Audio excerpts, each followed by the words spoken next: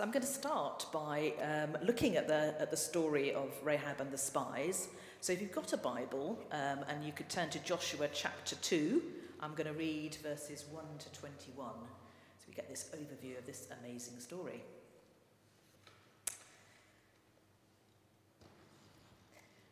Then Joshua, son of Nun, secretly sent 2 spies from Shittim. "Go look over the land," he said, "especially Jericho." So they went and entered the house of a prostitute named Rahab and stayed there. The king of Jericho was told, "Look, some of the Israelites have come here tonight to spy out the land." So the king of Jericho sent this message to Rahab: "Bring out the men who came to you and entered your house, because they have come to spy out the whole land." But the woman had taken the 2 men and hidden them. She said, "Yes, the men came to me, but I did not know where they had come from. At dusk, when it was time to close the city gate, they left. I don't know which way they went. Go after them quickly, you may catch up with them." But she had taken them up to the roof and hidden them under the stalks of flax she had laid out on the roof. So the men set out in pursuit of the spies on the road that leads to the fords of Jordan, and as soon as the pursuers had gone out, the gate was shut. Before the spies lay down for the night, she went up on the roof and said to them, "I know that the Lord has given this land to you, and that a great fear of you has fallen on us, so that all who live in this country are melting in fear because of you. We have heard how the Lord dried up the water of the Red Sea for you when you came out of Egypt, and what you did to Sihon and Og, the 2 kings of the Amorites east of Jordan, whom you completely destroyed. When we heard of it, our hearts sank, and everyone's courage failed because of you, for the Lord your God is God in heaven above and on the earth below. Now then, please swear to me by the Lord that you will show kindness to my family, because I have shown kindness to you. Give me a sure sign that you will spare the lives of my father and mother, my brothers and sisters, and all who belong to them, and that you will save us from death." "Our lives for your lives," the men assured her. "If you don't tell what we are doing, we will treat you kindly and faithfully when the Lord gives us the land." So she let them down by a rope through the window, for the house she lived in was part of the city wall. She said to them, "Go to the hills so that the pursuers will not find you. Hide yourselves there for 3 days until they return, and then go on your way." Now the men said to her, "This oath you made us swear will not be binding on us unless when we enter the land you have tied this scarlet cord in the window through which you let us down, and unless you have brought your father and mother, your brothers and all your family into your house. If any of them go outside your house into the street, their blood will be on their own heads. We will not be responsible. As for those who are in your house with you, their blood will be on our head if a hand is laid on them. But if you tell what we are doing, we will be released from the oath you made us swear." "Agreed," she replied. "Let it be as you say." So she sent them away, and they departed, and she tied the scarlet cord in the window. Let's pray. Open our ears, Lord, to hear your word and know your voice. Speak to our hearts and teach us your ways, that we may serve you now and always. Amen. When we were first married, both new Christians, Keith and I were encouraged to help out with children's Sunday groups at church. It was a helpful discipline to prepare for the sessions, get more familiar with foundational Bible stories. However, one of the first sessions we were asked to lead was the story of Rahab the prostitute who hid the spies. Our hearts sank. How on earth were we going to explain what a prostitute was to a group of 7-year-olds? And anyway, why was this woman remembered as a prostitute in the Bible of all places? Couldn't we just call her an innkeeper, keep it simple? As I hope we'll see this morning as we look at the account in Joshua, who Rahab was and what she did is central to her story of trust in the God of Israel. God so often uses the people of least worth to play a central role in his kingdom, and we too have something to learn from this. I'm going to look at three aspects of trust in God in this story. Firstly, how the spies trust in Rahab, really a very unlikely saviour. Secondly, how Rahab's trust in Israel's God leads her into action. And thirdly, how Rahab's trust in the scarlet cord has eternal consequences. So let's start by looking at those spies. The book of Joshua follows on from Exodus and Numbers, led by Moses. The people of Israel have been freed from slavery in Egypt, and they've set off on what should have been an 11-day journey across the wilderness from Mount Sinai to Canaan. Just before they entered Canaan, 12 spies were sent in to check out the land promised to them by God. Reports back were mixed. They would need faith to face the challenges and actually enter this promised land. However, the Israelites were full of fear.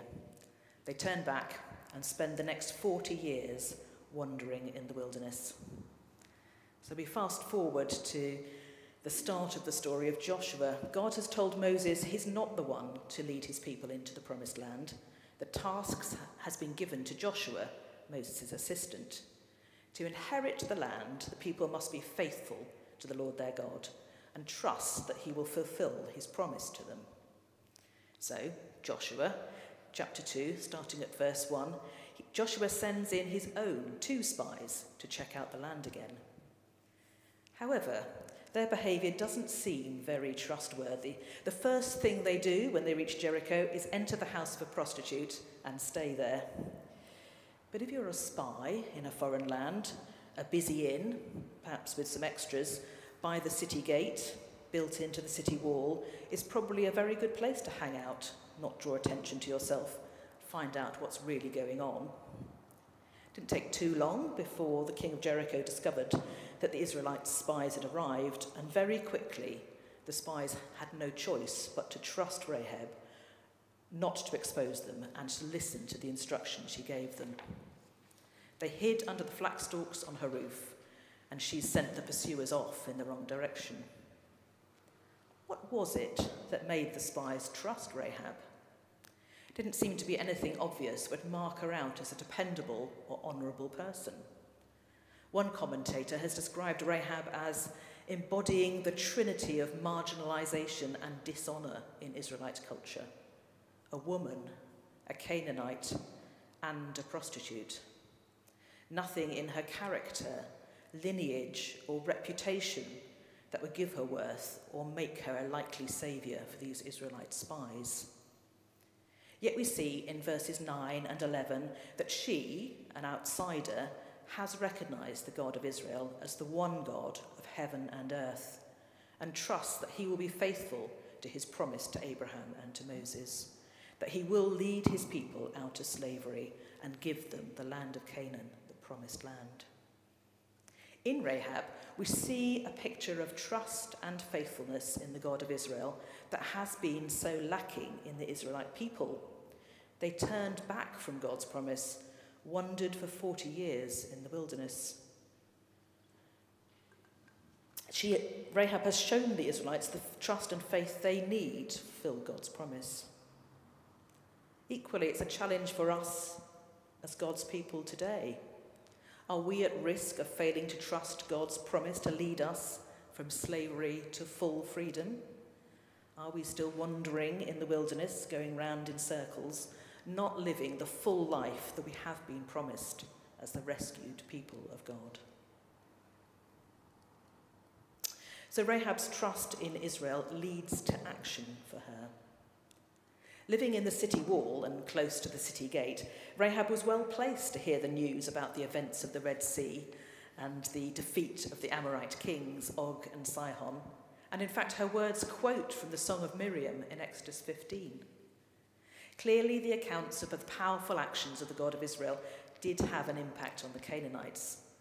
Rahab describes her fellow citizens as melting in fear Everyone's hearts sank, their courage failed.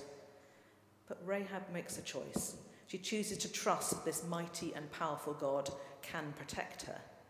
She acts and hides the spies. Rahab has a moment of truth when the king of Jericho asks to hand over the spies that she's hidden. Like the midwives in Egypt, she defies her ruler and with courage and determination trusts for her salvation in the God of heaven above and earth below. It was an enormous risk. She could have been seized as a traitor, but she made the decision to trust this God to save her and her whole family. She saw a divine opportunity and she took it. Her faith in action is recalled in Hebrews chapter 11 and verse 31 and James chapter 2 verse 25. In the New Testament, she appears as one amongst many people of faith from the Old Testament who by their actions showed they had confidence in what they hoped for and assurance about what they do not see. Just as relevant to us now, but we do have the benefit of knowing the bigger picture of God's redemption plan. Our faith in salvation and rescue from death is not blind. We can trust in the death and resurrection of Jesus Christ. Are we living our lives filled with this confidence and this trust? Does our trust in Jesus for our salvation result in actions of faith and not just words of faith? How is God calling each one of us to step out and take actions of faith at the moment? And finally, Rahab's trust in the scarlet cord has eternal consequences. I just love Rahab's tenacity in verse 12. "Give me a sure sign," she says. She pushes the spies to reward her trust in their God and ensure that she and all her family are saved from certain death. They agree a fair exchange, our lives for your lives. She lets them down by the rope out of the window in her house in the city walls and receives an instruction to mark her house with a red cord to ensure she and her family are not destroyed when the Israelites conquer the city. This image of a red cord marking a building is a striking echo of the events of Passover. Just as the Israelites were told to shelter in their houses, marked with the red blood of the paschal lamb and be spared the fate of death, so Rahab and her family are gathered into her home and spared the destruction that befalls all the unfaithful Canaanites when the city was captured. The scarlet cord of salvation can be traced through the whole Bible, from the beginning in Genesis to its end in Revelation, and ultimately is seen in the blood of Jesus poured out on the cross as the full completion of God's plan to redeem all humanity. Rahab, a woman apparently of little worth, but with great faith and tenacity, had a vital role to play in this grand redemption plan. Her story does not end with rescue out of Jericho to live with Israel, as was promised. In the genealogy of Jesus, in Matthew chapter 1, verse 5, we meet her again. Salmon, the father of Boaz, whose mother was Rahab. In this patriarchal lineage, we see 4 women from unchosen people groups: Tamar, Rahab, Ruth, Bathsheba. Women who trusted God and became key players in the Messiah's lineage. Through unconventional means and surprising people, including a prostitute, God is at work to accomplish his work in humanity. Who Rahab was, a woman, a Canaanite, and a prostitute, is central to her story of trust in the God of Israel. God so often uses people of least worth to play a central role in his kingdom. Do we believe that that is true of us? That God can use us, whatever our background, our education, our family, or our past experience, to play our part in his kingdom story? We may never see the results of our faithful trust in God, but we can trust that if we take action to build God's kingdom, It will have eternal consequences.